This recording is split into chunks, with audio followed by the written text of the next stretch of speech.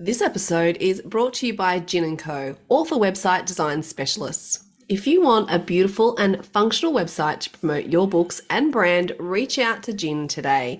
His work includes tailored, expertly designed professional author websites. I finally have a website I'm proud to share. And we've got a special offer for Words and Nerds listeners. Reach out today and get a free domain name and website hosting for the first year. You can get their website essentials package, includes domain name, website hosting, backup and security, free for the first year with any website purchase. This is valued at $330 a year. Choose a website designed to bring your author brand to life. You can find more details about this special offer at ginand.co/words and nerds. It's the Nano Game! Where we share our challenges. Plus, we meet expert guests. But will we all hit 50k?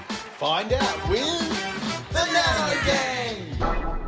Welcome to the Words and Nerds podcast, where we bring literary goodness straight to your ears. And I have a cast of the usual three. We have Adrian Beck, That's TV right. star, just appeared on Channel 7 for about 4 hours promoting his book, Fox Kids. How does it That's right. feel to be famous? Should I be speaking to your PA? If you could refer to me as this from now on, Top children's author. that would be much better, okay? So whenever you come to me, I want you to call me a... Top children's author. Okay? Was that you saying that? That sounds a lot like you saying. Or, I mean, if you get on a roll and you've got a bit more extra time, if you could say something like, He's a best-selling children's author and illustrator. okay? So when you come to me, that I will only answer if that's the qualifier, okay? Okay. I'm a bit of a big deal now. Yeah, you are. I've called you a lot of things over the last few years, and neither of them are those, and I'm not going to start now. So, Adrian Beck, welcome to the podcast. It's a pleasure for this Top children's author. to be with you. Wow. It's gold. Not sure I like this new version of Beck, but we'll see how that pans out. Next, we have the wonderful Cristy Burne, who hopefully is slightly more humble. Sorry, I was just waiting for the Cristy Burne. for the audio. Oh, right. Yeah. Top children's author. How come I don't have my own audio? Okay, fine. Top children's author. Oh, Cristy Burne. Woo! Thank you very much for that excellent intro. And of course, we have also, last but definitely not least, the wondrous and magnificent Tristan Bancks. Thank you very much. I don't even need the top children's author thing. I think wondrous and magnificent. I'm very happy with that. Thank you. And quietly panicking too, because has like an epic guest lined up for the podcast today to end our NaNoWriMo month. But then, of course, I've been on the move. I haven't been in touch. We're arranging now. We're actually texting as we record this, and it may all come together or it may not. It's like NaNoWriMo. You just never know what's going to happen. So, Tristan, I think we need to talk about balancing fun and stuff, because I don't think you've nailed it quite just yet. Well, here's the thing. All month, we've all had our heads down writing, and Dani Vee has been having fun. She's been going to like concerts. She's been hanging out with some of Australia's top artists. Every time I see her Instagram, it makes you jealous. And we've all just been working away feverishly. And now the fun has rubbed off. I've started having fun. My word count has gone down in the toilet. I forget about my, organising the guests. I mean, how do you balance it? You sent a photo to us all in the group chat today of you with your feet up on the wheel of some sort of luxury yacht or something in the middle of Sydney Harbour. That's true. I mean, I don't think there was many words being tapped away on the deck there. Not a lot. And that's because Dani's rubbed off on me. I used to be someone who had no fun, but I was very productive. And now I'm not very productive and I'm having fun. It's terrible. Is it? But is it though? No, it's much fun. Thank you, Dani Vee. Everyone's pretty calm, aren't they, for the last day of Nano? Well, what else are we going to do, AB? It's too late. It's too late. How are we all feeling? Tristan's relaxed. He's just got off the we boat. were all trying to get 50,000 words, and I'm thinking that by how relaxed and happy everyone is, that we all hit the 50k. I don't know. Should we have a look at the numbers? I think It's not about the number. Let's skip the numbers this week. Surely, though. I reckon we should do NaNoWriMo and see how much fun we had this month. Yes. Well, maybe it's difficult to measure, not as easily measured as word count. I think let's just go with word count. You know. All right, let's go with it. Now, we're all trying to hit 50K, so hopefully one of us has got across the line. So let's check this out. So I've basically seen this graph as me going on a mission. Now Adrian Beck is on a mission. Yes, I am. That's right. Jackie Quist from 7 News.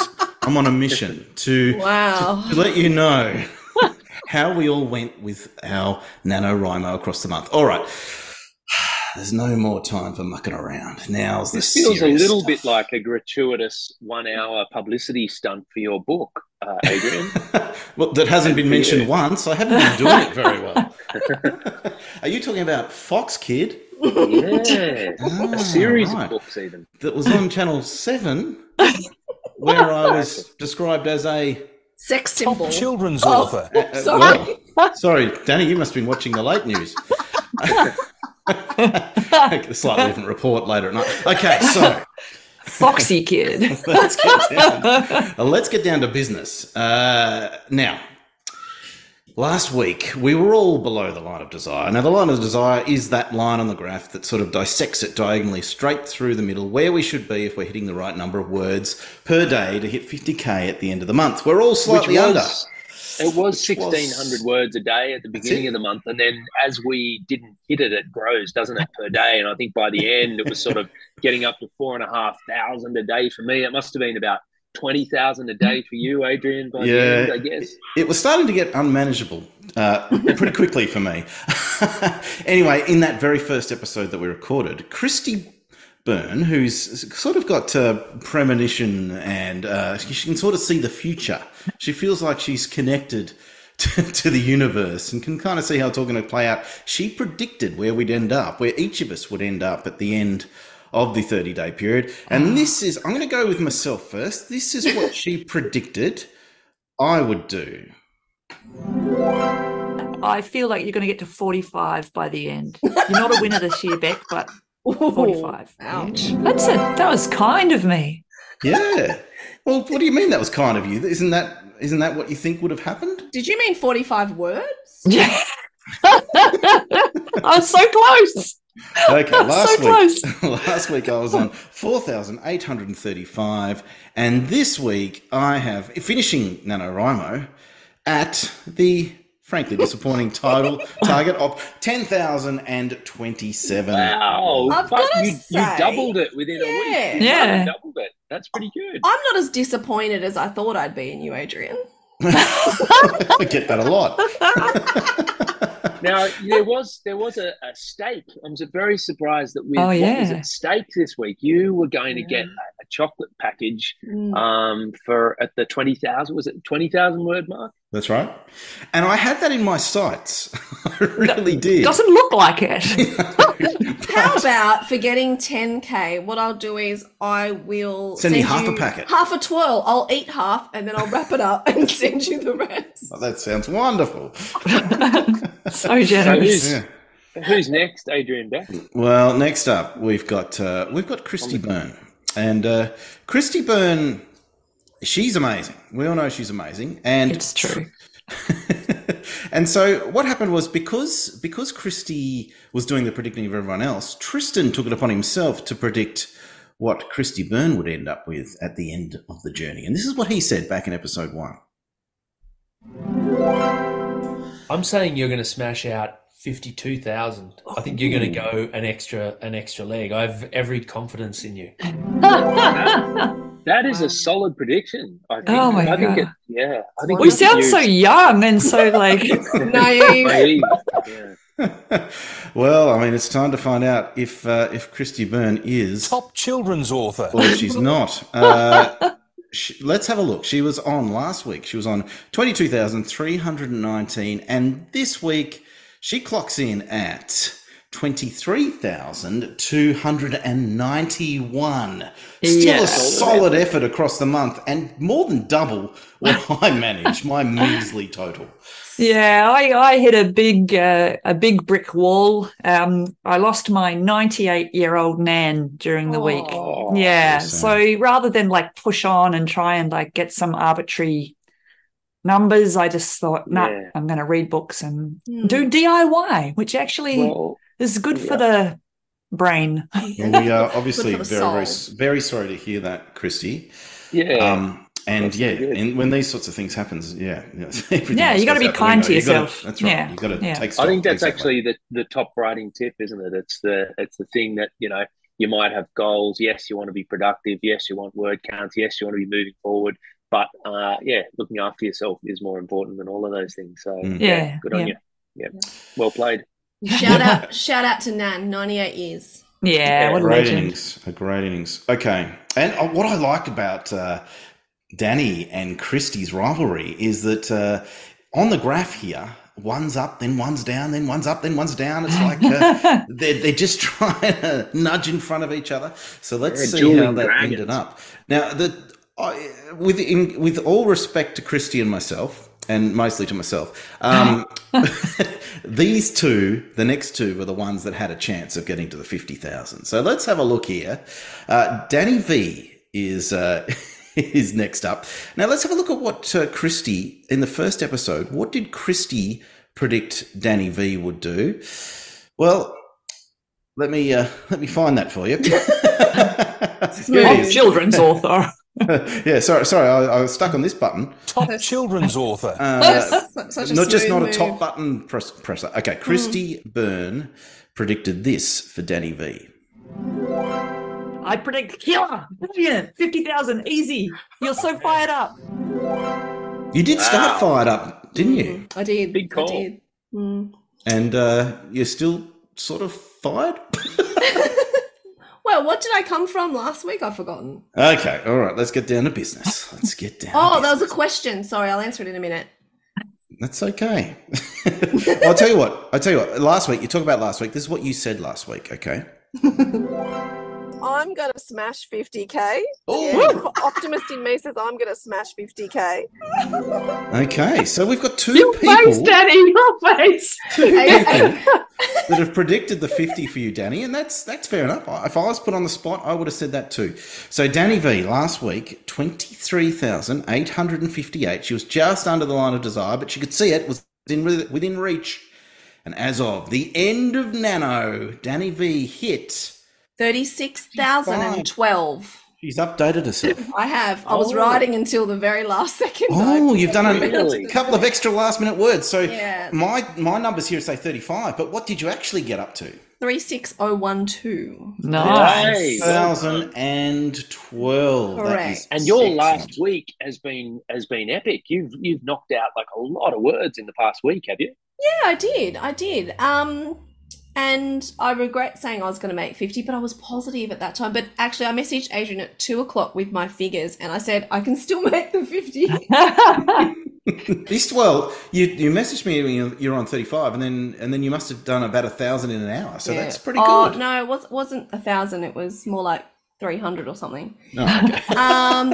But you know how we said before, I said we should measure fun, and you were saying you can't measure fun. Have a look at my graph closely, people. See those 3 flat liners there? Yeah. Yes, is that fun? We see them. Where I wrote nothing. That was when I was having fun. So if you look at this graph on socials, you can clearly measure my fun, then writing, then fun, then writing. So I've had a fun month. Adrian must have had the most fun month of his life. It's basically just a straight line along the bottom. It's amazing. Oh, God, November's been amazing for me, according to that theory.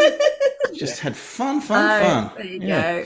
All right. But look, after your periods of fun, Dani, you have this real burst of creativity. So I think feeding the muse is a part of your process. And if like having fun is now a tax deduction for you. Yes, finally.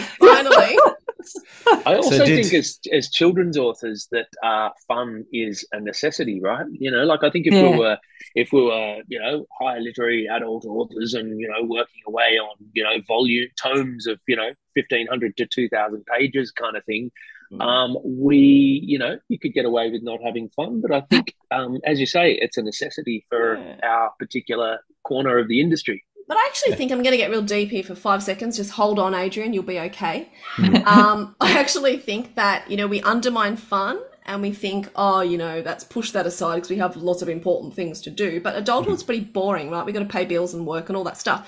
But I think for mental health, and I know I need to take care of my mental health very carefully, I need this fun. Otherwise, I'm going to get stuck in my head with work, with the kids, who I love hanging out with. But, I think we undermine fun, and I think we shouldn't. I think we now need to be bringing it to the forefront and go, this is actually really good for our mental health and our souls. Yeah. And like you said, Cristy, then it makes you surge and do that work because you've had that soul rest.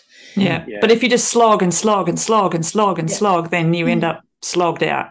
Feed the fun. Feed the and fun. Particularly as writers, I think you can get stuck in your head. And, and it's good. Obviously, you've got to spend a lot of time in your imagination and in your mind. But when you get stuck in there, I think the writing suffers too. So, yes, here, Dani. Well said. Well said, Dani. Yep. But having said that, I didn't get to 50,000. Cristy Burne didn't get to 50,000. Dani Vee didn't get to 50,000. But will we be hearing a different sound effect when we reveal? I hope so. Bancks got to. So before we do that, Cristy Burne, as we know, she's got psychic powers, and she predicted what Tristan would get way back in week 1, and this is what Cristy had to say. Look, I think he's going to break the hex and win this year. Ooh. So 50,000? 50,000. Wow. Cristy, you still confident with that? Look at his smile. Yeah, I am. I think he's done it. He's done it. Okay. All right. Good. Well, if he hasn't done it, then all 4 of us have failed Nano. We actually made a podcast about it. Like, we decided to record it. Come on, our journey. The 4 of us made a podcast about Nano, and potentially all 4 of us failed it. Okay. Come on, Tristan. This is all riding on you, Teabagger. Let's have a look here. Tristan Bancks, last week, Tristan was on 30,021, and we all know that today he spent his days on the Sydney Harbour just relaxing in a luxury yacht. So he must have felt pretty confident with where he was at. All right, Tristan Bancks went from 30,000 to 42,231. Yeah, there you go. That's a celebration, Adrian. Oh, is it? It's a celebration. Oh, sorry. Okay. A different sound, Yeah. Better. Wow. No, look, it's a celebration because Tristan, you actually beat the rest of us. So 42,231 smashed the rest of us. We weren't even Dani was the closest, but she was still 7,000 off. So well done. You beat the rest of us. Unfortunately, none of us quite made it to that 50K mark. But how do you feel, Tristan? 42,000 is a heck of a chunk of a new project. Look, I think I beat my past self, which I think is the thing that I'm excited about. I think 40,000 I got to when I did Scartown back in 2021 when we did the Nano podcast. And so I've ended up with a couple of thousand words more. I think I'm pretty happy with that. I don't worry too much about, like, I wasn't necessarily kind of buying for the 50K and needing to and staying up all night, working all weekend and things. I was just kind of trying to work steadily. And I love the project that I've worked on. I worked on something outside of what I usually write and what I usually publish. So who knows what will happen with it. But I think Nano's perfect for that, don't you think? Diving into something that you're not too sure on, but you kind of have a bit of a feeling or an instinct on. And yeah, I'm happy. It'll be interesting to read it back, and hopefully it won't be the worst thing I've ever written. Yeah, I'm sure. I'm sure it won't. 42,000 is a huge effort. Well done. That's great. And look, I think we should still admit that you are a top children's author. Even if you didn't get to the 50. In fact, we are all top children's authors because we all tried really hard, and we've all made some progress in the projects that we've been working on, haven't we, Dani? And I'm actually not unhappy with 36,000. Of course, I wanted to win because I'm competitive, but I didn't get there. But I wrote something I never probably would have written otherwise. Like, historical fiction is totally different for me. And I got 36,000 words of a project, which needs a lot of research, so I kind of couldn't write it fast, so I just gave myself a hard task. But, like, it's there and it exists. And if I choose to go back to it, I'm going to take a little break from it and finish my JFIC that I'm working on. But it's there. It's like 36,000 words exist. So I am just stoked with that. So, I walked away today and went, you know what? I'm super happy. 36,000 words. That is a massive start for middle grade. More than a start. Good on you. And you learnt about the value of fun to mental health and to writing life. AB and Cristy, did either of you learn anything this month? What was the standout lesson that you came away with? I have no ability to foretell the future. That's I think that's clear now. But what else, Cristy? Did you? It is foretold. There's no ability there. It's foretold. Yeah. What else, Cristy? Did you learn anything else? I learned a lot about Carnarvon. I learned a lot about the Gemini program, and same as you, Dani. I've got a really good start on a manuscript that's going to need a lot of work, but I'm really stoked that I can start from there. Yeah. Adrian, you learned how to use your sound effects. Yes. I mean, it's been a massive improvement. This is amazing, don't you think? Yeah. Well, the thing is, a feast for the ears. It is a feast for the ears. That's right. Look, next year, this is what I've learned. I've learned that you can't illustrate 2 full-length books, hold a writing festival all in 1 month, and then hope to write 50,000 words as well as having your wedding anniversary. I think that's a touch too much. So next year, if I do it next year, and we might get to that later about what we're thinking about doing. If I do it next year, well, basically, this is the mindset I'm going to be on. Now Adrian Beck is on a mission. Yes, I will be on a mission to clear out November completely, right? Apart from my anniversary, I'll need to keep that. Fingers crossed. You never know. I'm not going to. A long time, mate. So I'm not going to have anything else in November, and because I've done Nano twice, and I've hit this is your third time now. It's my third time, and I haven't even. I've written a fifth of what I've done in the past, so I'm disappointed because I really wanted to go for the hat trick, but I'm just going to clear the decks next November, and apart from the anniversary, I'm just going to focus on Nano. Okay, what I've learned is I take on too much, Tristan. You do, but you're a talented man, and you're in demand. People want you. But I think also you never know. The other 2 books, as you mentioned earlier in the month, you haven't necessarily published them. You smacked out the words, but you didn't necessarily then go back and refine until you maybe. That's what they were maybe the 10,000 words that you've written much more slowly, maybe it's been composting in the background. You know what I mean? I think that thing of working slowly can actually end up being the best stuff that you write. Yeah, well, that's a good theory, but I actually didn't write it that slowly. It's just that I didn't have that much time to actually write it at all. But but I think you're right about sometimes if you're taking a bit more time with your word choice and your structure and plot and all that sort of stuff, sometimes you're actually you're ahead of the game when it comes to your second draft, etc., etc. So I think that's true, but my problem was that I just spread myself too thin. Yeah. I got a big takeaway this month as I was looking back through 25 years worth of morning pages of writing 3 pages each morning, and people warned me against it. Lee and Tanner, my good authorly friend, said, no, you're supposed to write them and then let them go kind of thing. And I was like, no, I'm going to wade in. And I thought, maybe I'll just be depressed by the end of the month.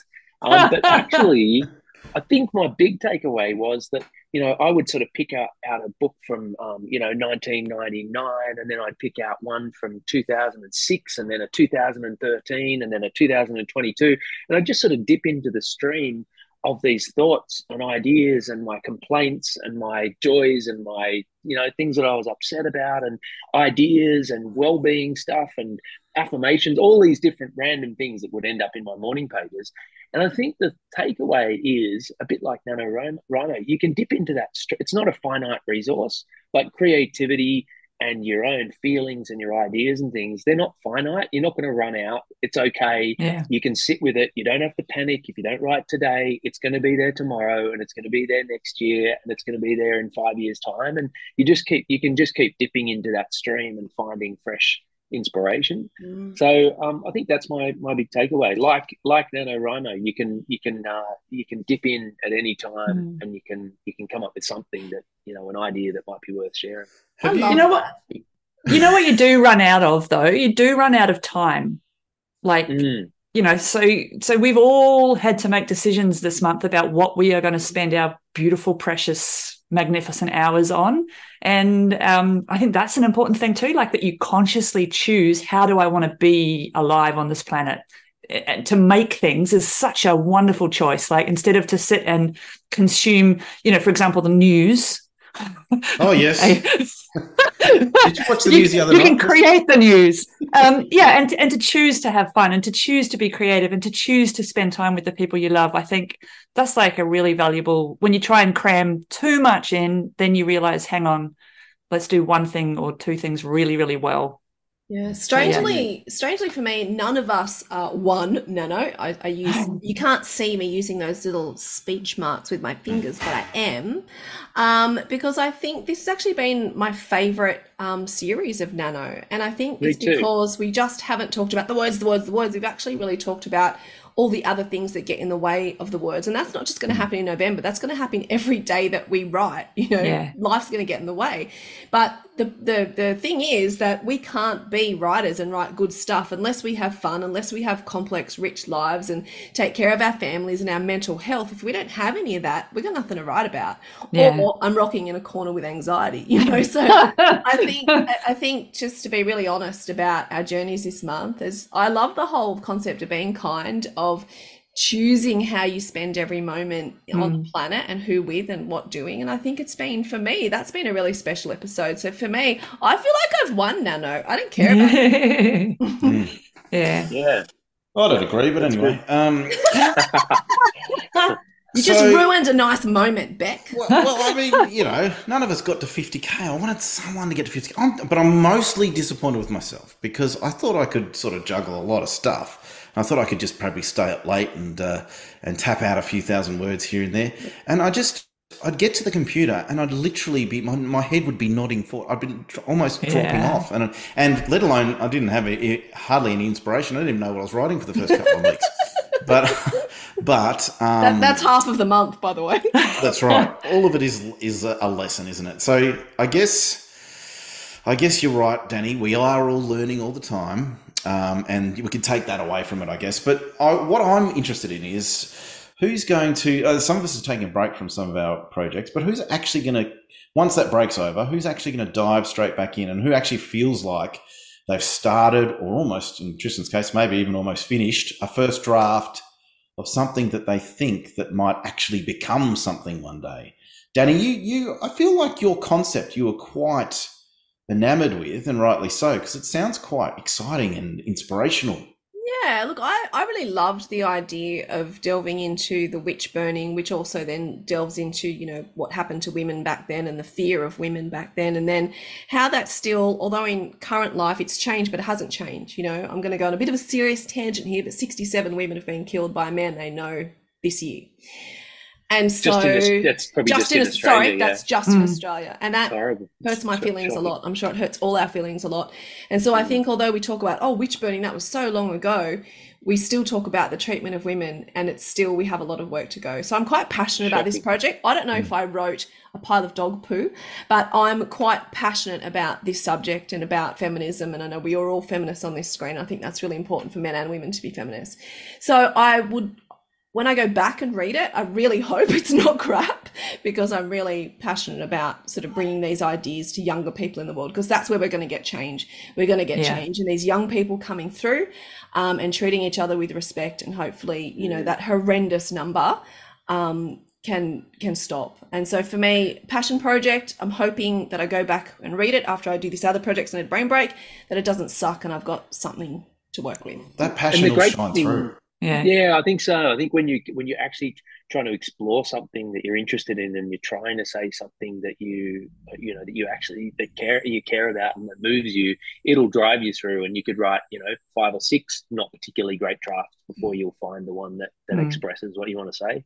Fingers so crossed. you know, thanks. Yeah. But speaking of that draft, you got to 30. What was it? 36,000. Yeah. Did that mean you got to the end and you need to come back and flesh out some bits, or do you still have the end to write? How'd you go in terms of the story? I finished the story, and that's where I kind of got stuck at some points, because I was like, if I go back, it's all research stuff, because I've got notes in there, research this, research that. And so when I got to the conclusion of the story, I'm like, it's kind of ended here. So it will fatten up once I add the research, but I'd kind of gone where I wanted to go with it. So, yeah. Yeah. Okay.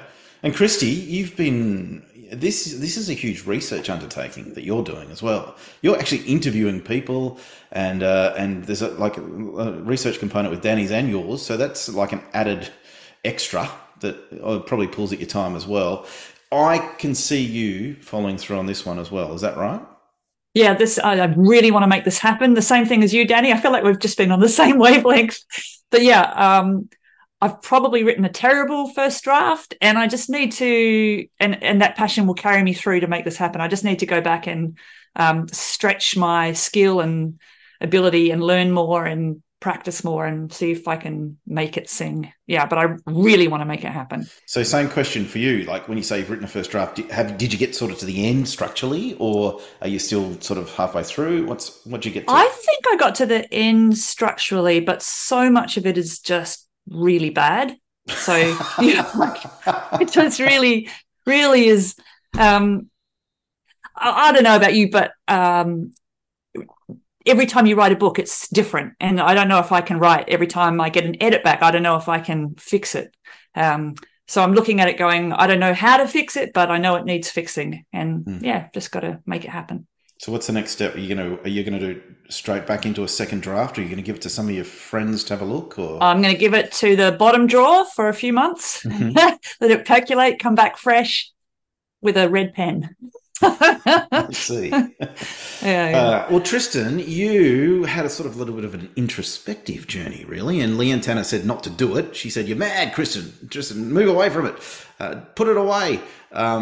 You could almost do this as a kind of just a little reflection, sort of a checkpoint in your creative life, really, just to see how you're traveling, how you've changed, what you might have forgotten your emphases were, and all that sort of stuff. But you actually want this to be out there one day, I assume. Or is this just a journey down memory lane for one Tristan Jerome Bancks? It'd be interesting to see if I do have anything to say. The great thing, Christy's sort of saying she knows what she's written is terrible, but the great thing is that I'm naive because I haven't reread any of it. So, I can be in that headspace that maybe I really do have something profound to say about, the creative process and well-being. And, I don't know even if there's an audience for this particular thing. I mean, I love those creativity books like, Austin Kleon's, Steal Like an Artist, and, Natalie Goldberg's Writing Down the Bones, and, Stephen King's On Writing. And, these are pretty high bars to sort of set. And I'm not expecting that mine is going to be anywhere near as profound, especially Rick Rubin's The Creative Act that I mentioned in the first episode of this podcast too, is an amazing book on creativity. And so it'll just be interesting to see if I do have anything to add to what's already out there. And if it doesn't become a book, I think it'll become, posts of some kind, or it might turn into an online course or something like that too. So, and the greatest thing I think I got from it was that giving my brain a break from thinking about long form sort of novel length stories for a month has actually got me writing some short stories as well on the side. So I've been writing some short stories for a possible collection. So I think it's just having a break from your regular way of thinking and your regular way of writing is really worthwhile. I've always seen this as a book, Tristan. Really? I went to HarperCollins. They had this, showing new books thing, and Holly Ringland was there. Yeah, they call it the showing new books thing. It's actually called, I can't even remember, but it's really cool. New authors, new books. I'll think about it in a minute. Literary Bites. Sorry, HarperCollins. It's a great event. Please invite me next year. So Holly Ringland got up and she talked about a book that she'd written, The House That Joy Built. And the blurb is the pleasure and power of giving ourselves permission to create. And she was talking about the importance of creativity, the importance of joy. And for the whole journey, I probably should have told you on the 1st of November. But through this whole journey, that's actually really reminded me of your journey. And I just think the 3 pages in the morning, I think that's a fantastic idea. I think it's good for creativity and mental health. And I don't know, I'd be really disappointed if this wasn't a book just like that Holly Ringland one. Yeah, well, I hope so. I mean, Holly Ringland's incredible. So I don't. This is the thing. I'm sort of talking about people who are have extraordinary things to say and have a real point of view on it. I think if I read it back and I think, oh look, I think a lot of this has been said before. I don't think I need to say it again. But if I feel like I've got a fresh perspective or some kind of angle or something that I think might cut through to people and actually be useful, I think I'll go for it. I can't wait to read it.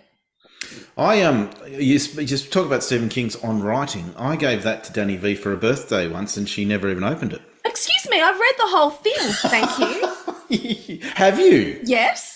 You never mentioned it. Was I meant to update you on you were meant to say, hey, I read that book you got for me. Oh, it changed my life. Okay, well, maybe I should have done that. But I did read it. Did you? And it's still on my bedside table, so I still pick it up and just flick through because I've got little Post-it notes on it. So, do you really? Yes. And you never told me. I'm sorry. Well, no, I'm sorry for thinking you didn't pick it up. I just assumed you put it on the shelf. Beautiful, you guys. Thought you might have put it underneath the coffee table to chop out. It's actually in Melbourne, on the bedside table in Melbourne. So next time I go there, I'm going to take a photo of it and show you all the little Post-it notes and everything in it. So I'm not lying, but it's there. It's always there because it's a really good reference. So thank you for my Can you tell me again which book is it? Which book on creativity?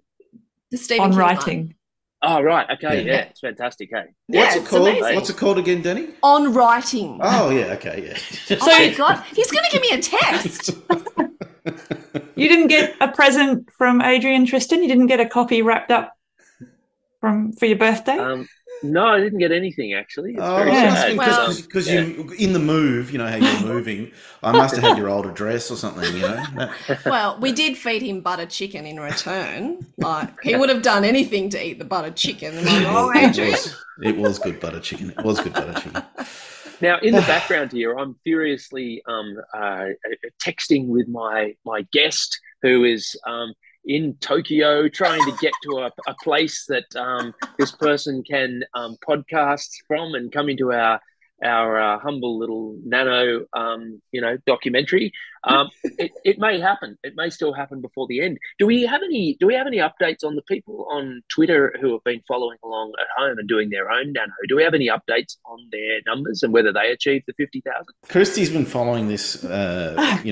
She's been following this very closely, and I think there's one particular nano lover who has done an amazing job, and we heard from her today, actually. So really, in theory, we could all hit 50K before midnight. That's true. So we might have actually won. But Super Nano Operator, the one that actually has got across the line, I think you know the one I mean, Cristy. We did need a big shout out to our great friend Ashley Meikle, don't we? Yes. Smashed it with 52,721. What a legend. Applause. Well done. Yes, that's so good. And my sister HM War was celebrating last week because she hit the 50.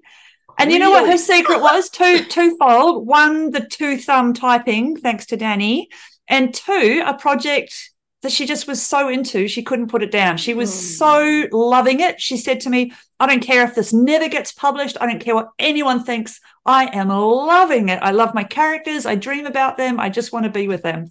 So, like, love it. That's where you want to be, right?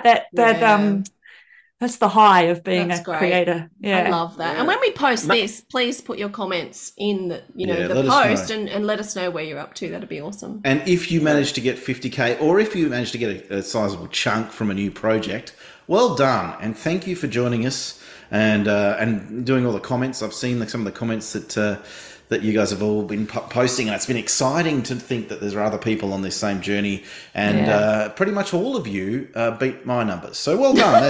That's excellent. The problem now is that next year people just want to have a Nano, HM War, and Ashley Meikle podcast as opposed to having us. Well, they should actually be the ones that host it. Yeah, because they can actually get there. If anyone wants to join my NaNoWriMo pod, just let me know. Everyone wants to join. I want to join. Okay, then all right.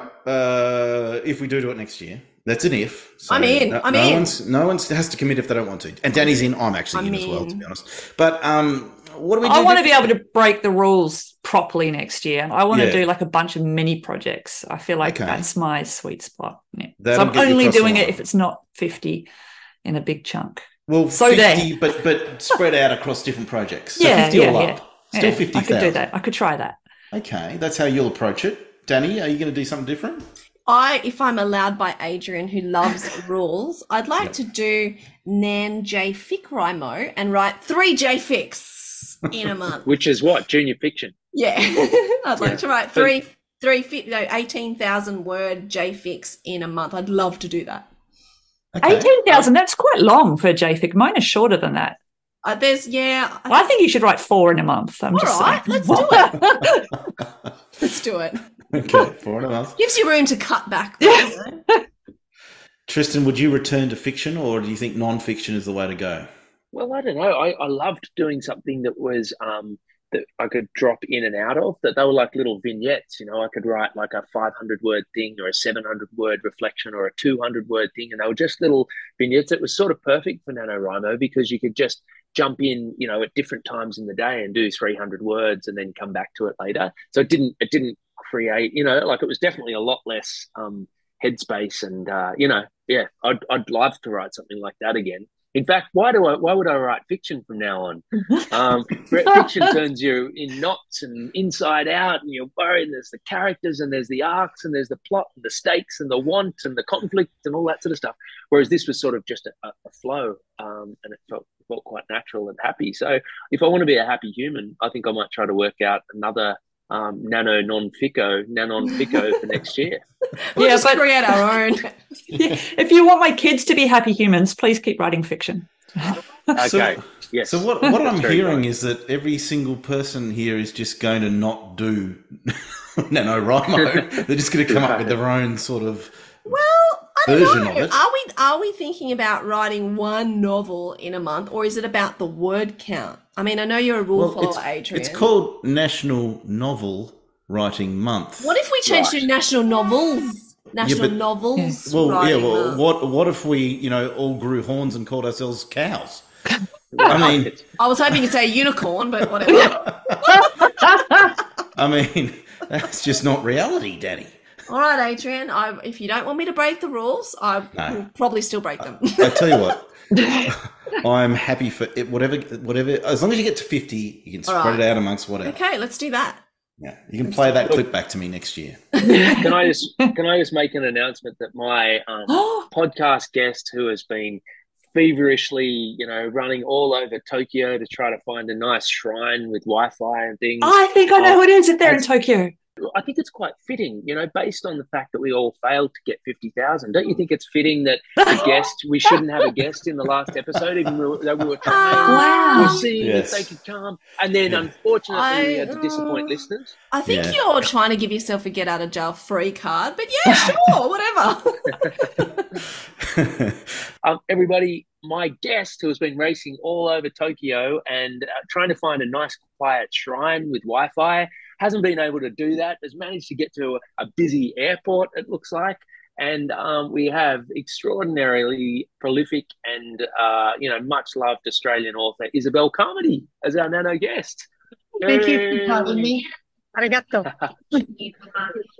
Subarashi, it's so awesome to have you here all the way from Japan. Thank you so much for coming to join us and share your wisdom. It's a great thing to do on my last day in Japan. I've been here for a month. A month. And are you over there sort of researching a new book, or have you been writing on the road? Really, I was here to sort of see whether Billy and Giulutti would like it here, which sounds like a really roundabout way. Mostly when translations happen, they happen, with publishers making the deals, or possibly a translator finds the book and likes it and wants to translate it.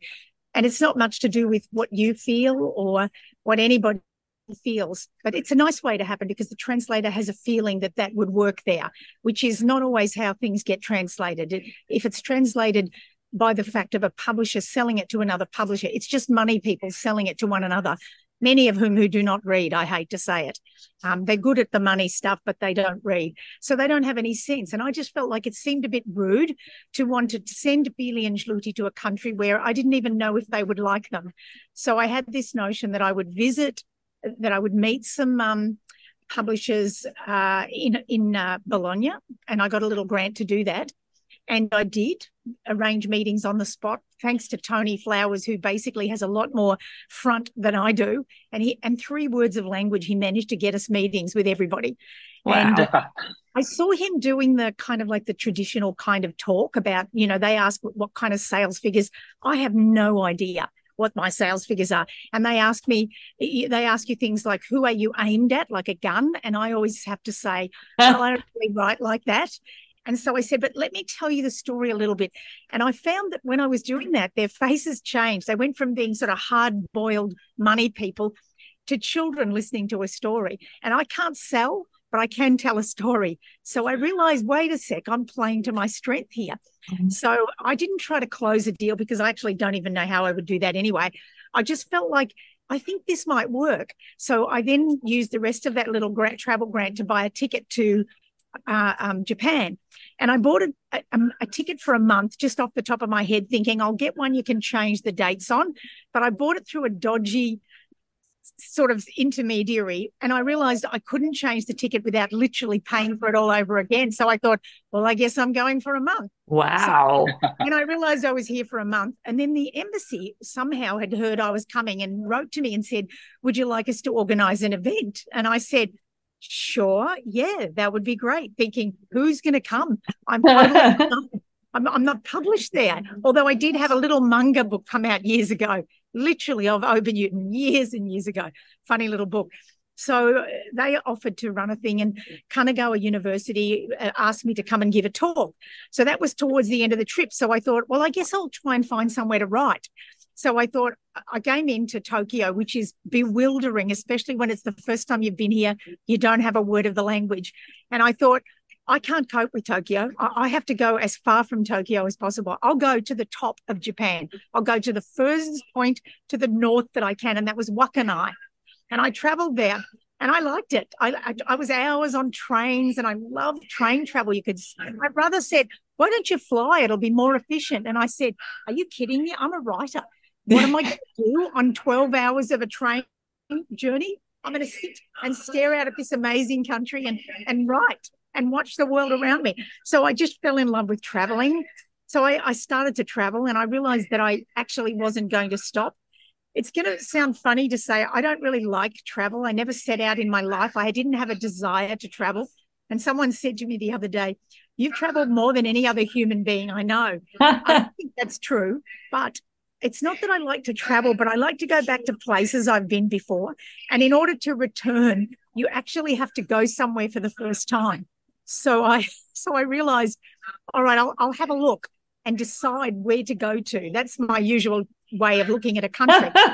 But I loved Japan so much that I couldn't choose. It was a completely pointless trip. I couldn't narrow it down to a single place. I wouldn't, even Tokyo.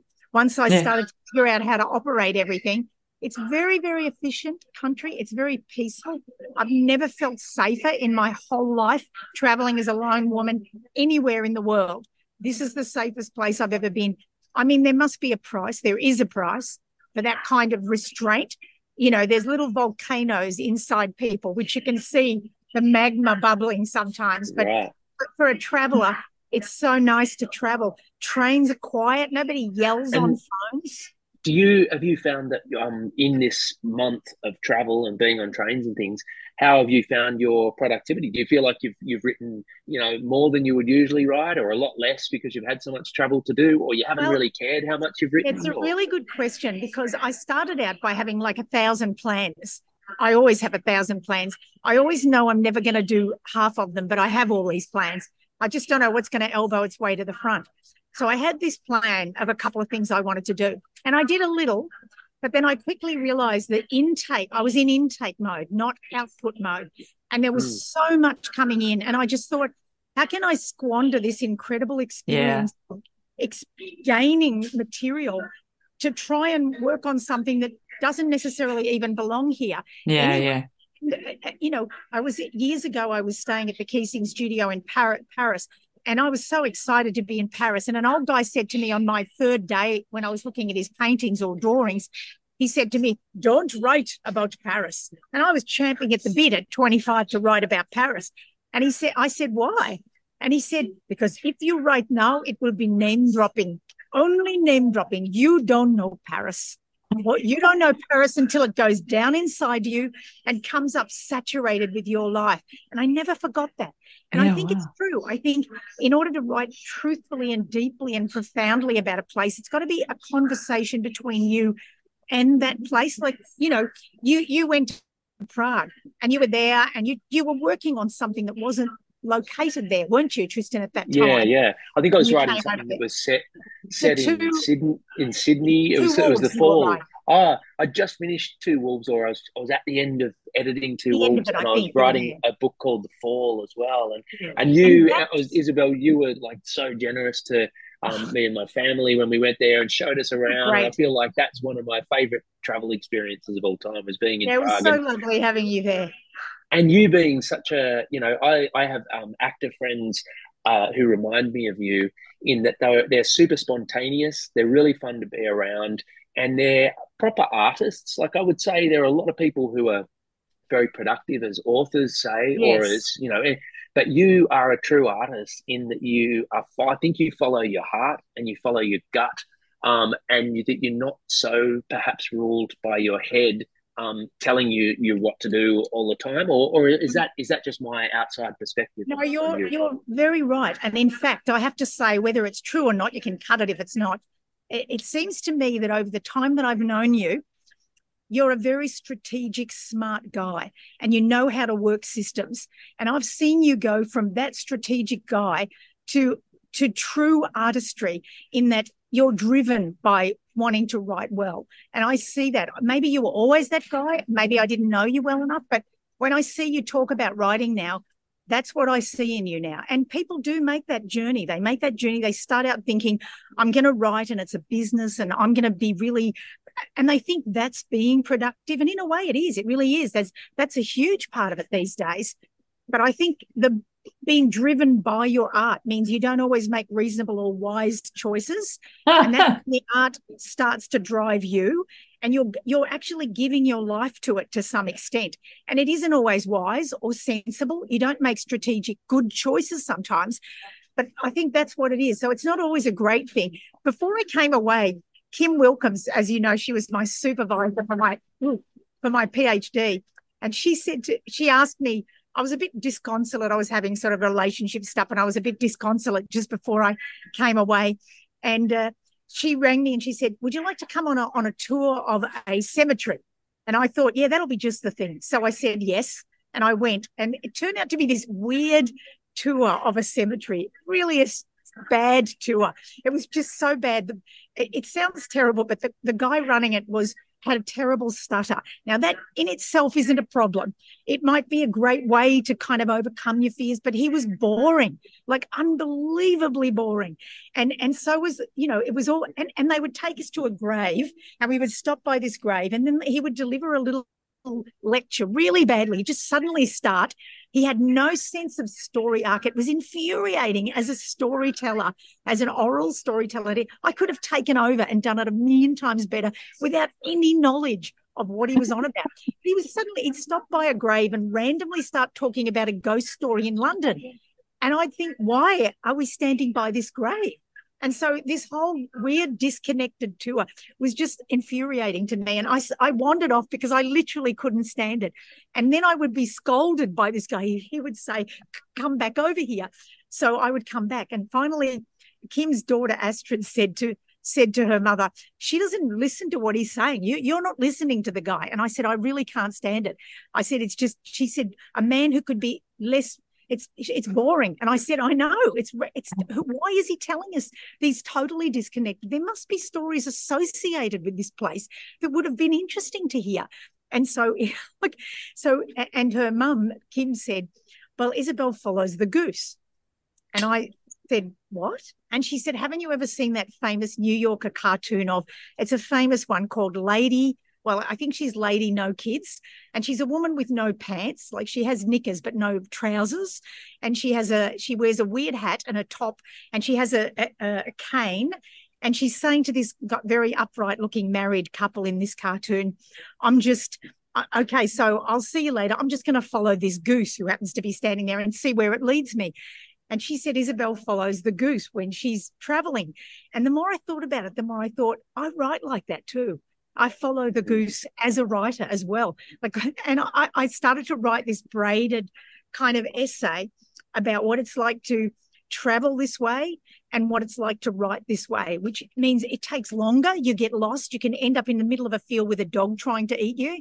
But it can also be, you come. I found such incredible things because I had 2 hours for a train and I thought, well, I wonder where that train goes. So I parked my luggage. Once I forgot what station I had put my luggage at, I had to go from station to station to try and find my luggage. Oh. And so there were many, moments. Sorry, go on. So how do you relate to that? Like this month, we've been trying to write 50,000 words in a month for NaNoWriMo, and we've had varying degrees of success. Like Adrian got to 10,000 words. Cristy got to 23,000, I think, wasn't it? That's impressive. More than double, Adrian. And then I think Dani Vee got to 36,000 words. I got to 42,000 words. None of us made this 50,000 word thing. And to tell you the truth, look, I think we were sort of following our own geese during the month. We were sort of accepting. I think we in previous years when we've done it, we've been so adamant we've got to get to 50,000. But actually this year we sort of decided that it's okay to be kind to yourself. It's okay if stuff happens in your life. Cristy had a really big thing happen this week in her life, and to give yourself over to that in your life. And yes, you want to still show up at the desk, and yes, you want to keep moving forward on a story, but I guess to let life into the process as well, because the worst thing I think is that you get stuck on a 1,000 words a day or 2,000 words a day or whatever it is, but there's no life in it, there's no humanity in it. And that porousness, I'm really, being a porous writer means that you do let life in. And if you're really focusing only on the numbers, I think you're not allowing yourself time to let life get in, that time to dream. I mean, after all, we work only partly consciously. Half of those words you've written, more than half, probably come from the subconscious processes that are also hopefully happening, when you're writing. So it's like when you go to bed feeling you haven't got very far and you wake up the next morning and you've jumped ahead in the story and you have it formulated. So I think allowing space, I think these NaNoWriMo is great, and every year I want to do it, and I'm never somewhere where it can happen, but I will one day. And I know I'll be forgiving myself, because that's what you do when you follow the goose. You don't get mad at yourself, and because then you start thinking of, now I'm stopped, therefore it's a block. It's not a block. It means you need time to think. It means now it's not output time. Now is thinking time. Maybe it's a time to go for a walk. Maybe it's time to, do your stupid tax or something horrible, because writing's going to look good after that. Yeah. Do those things you have to do when you need to stop and wait. For me, it means waiting 8 years sometimes before the thing comes to me. So probably better not to do that. But being kind to yourself, but also being kind to your story. Letting it have space to breathe is really important. And all of those numbers, 10,000. Some days getting 1,000 words out is so hard. And other days 5,000 words and you don't want to stop. You'll all have had that experience of the burn when you just don't want to stop. And then other days when you write 10 words and they're all shit. you know. And then, I mean, I'm waiting right now to hear about my latest book because I sent it off. I told my editor I was going to send it the week before I flew, and literally 4 minutes when they were calling my name on the plane to get on, I pressed send because I was fiddling. It's one editor once accidentally sent me an email that was meant for another editor, basically saying, we've got to get this, we're not going to get this book out of Isabel's unless they're her cold, dead hands. You just keep changing it and changing it and changing it and changing it. Because you can always make it better. Yeah. But, you know, if you keep doing that, eventually the thing you're writing begins to metamorphose into the next thing you would have written if you had stopped. So stopping is also really important as well. Yeah, that's a good tip. And look, I know, Cristy, you've been quite important in Cristy's reading life, and I'd imagine her writing life too. Is this true, Cristy? Absolutely. And my sister too, H.M. War, she has every single book, and it's just as well. Now she'll understand why there were such large gaps between books, because she's taken your name in vain many times. There's a website out there called Hurry Up Isabel Carmen, where she can go and abuse them along with all the other people there. But sometimes you can't hurry it. Sometimes if you like you say, you've got to fill that bucket. I'm doing a lot of DIY at the moment because it has to be done. And that's a zero brain thing. I can just percolate and be subconscious. Yeah. And I do a lot of drawing when I'm thinking sometimes too. So, you know, cross-hatching is great for thinking. I do that when I'm on the phone. I fill up entire pages of, and that's just a creative outlet without forcing yourself to do a certain number of words in a certain time. And so I think it's that balancing act between you've got to show up, you've got to be committed to your art, but also you've got to be able to follow the goose and trust yourself to, to find your way. Allegiance has to be to the piece of writing you're doing, not to your career, but to the story you're writing. That is what you owe your allegiance to. No numbers, not to anyone else, not to your readers. That story has your allegiance. And I think that's what you owe. And, you know, if you come into it thinking I'm writing a children's book and your story doesn't want to go there, that's where you go. You don't try and force your story into the mold you thought you, like putting the genre first or deciding even the age group sometimes first. Usually, I mean, it depends on how you write, I guess. For me, it's driven by questions, and I don't know where those questions are going to take me. So, you know, which direction and which age and which kind of character. But, you know, your books will all be written and stories written with different, you know, drivers perhaps. I love that, of being loyal to the story and of like, it doesn't matter what you've done in the past. It doesn't, like, none of that matters. What matters is this story, this project, and finding your way for that particular project. I love that. It's good you put it in this way, because I think, you know, people sometimes, when I'm freaking out over sending a new book off or having hysterics, people will always say to me, you know, but you've done it 1,000 times. I say, yeah, but I didn't write that book. That's another book. Those are other books. They had different problems, different difficulties. Every book is its own thing and wants different tools, and sometimes you have to make them, wants you to be different, and you're different. You know, you're not the girl who wrote Over Newton. She was a kid, braver than you probably and madder than you, you know, or maybe that's mad. I don't know. So, you know, but you're right. The thing that you're working on now is the only thing, not your body of work either. Yeah. Look, can I just say that this has been such a fitting end to our month-long journey of discovery, and I feel like we've sort of found out things about well-being, we've found out things about ourselves, and I feel like you are the perfect kind of mentor and Yoda figure to sort of not that you're elderly in the way Yoda is. I am little and elderly. I fit.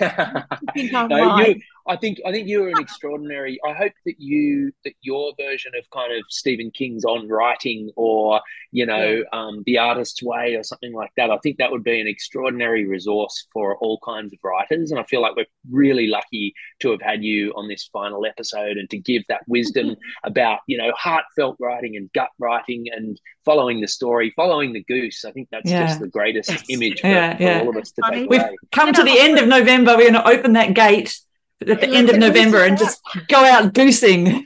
just goose out. I'm there for it. I'm ready. Good luck to you all. Good luck to you all on your journeys, because every story is a journey, isn't it? And Tristan, I'll see you when I'm back. I hopefully a little bit later in the year I'll be down there. So that would be good. Yeah, I'd love Yep. to catch up. Yeah, Yeah. that would be awesome. Okay, thanks so much for. Thank you for, so yeah, much. Thank you. taking It's time out of your inspiring. Easy station with me. Yeah. Okay. All right. See Oh you, my Isabel. Well, look, Okay, it has been fun. It's always been interesting. We always learn something, even if the results aren't quite where I'd like them to be. And I know everyone else is very pleased with what they did, but I'm not pleased with what I did. But yes, I've still learned a lot of stuff, right? So I think it's still worth doing, and hopefully everyone that's done it with us has learned a few things from all our amazing guests. We should thank them all, shouldn't we, Dani? Absolutely. So thank you everyone who's been on the journey, who's listened, who's messaged, who's commented. It's really cool to know that people are on this journey with us. And a real soppy shout out to you three. I just love hanging out with you three and talking this. I've learned so much. I was with you all before I was even a published author, and you were always so encouraging and told me I could do it even though I didn't believe you. But thank you. Like, it means a huge amount. So to hang out with you a couple of times a month is fun. It's fun. It's part of my funometer. It is. Oh, you're going to make me cry. It's so true. It's so true. It's a highlight of the week. And as Dani said, it's been the most fun NaNoWriMo of all. Or for me anyway, the third time I've done it. And once again, didn't get to 50,000, but I've actually enjoyed myself. So, yeah, thank you. Awesome. All right, thanks to everyone for listening. And hopefully you had fun and you learnt a few things, especially for me, because a lot of people call me this. He's a best-selling children's author and illustrator. So I'm sure I passed on a lot of interesting stuff across the journey. Wow. All I have to say is wow. Thank you, everyone. Bye, Dani. Thank you. Thank you. See you, Dani. Thanks, everybody. Bye. Thanks for listening to the Nano Gang. This is a Words and Nerds spin-off series. If you're on the Nano journey with us, we hope you're smashing out the words. See you next time on The Nano Gang. Top children's author. Oh, sorry about that.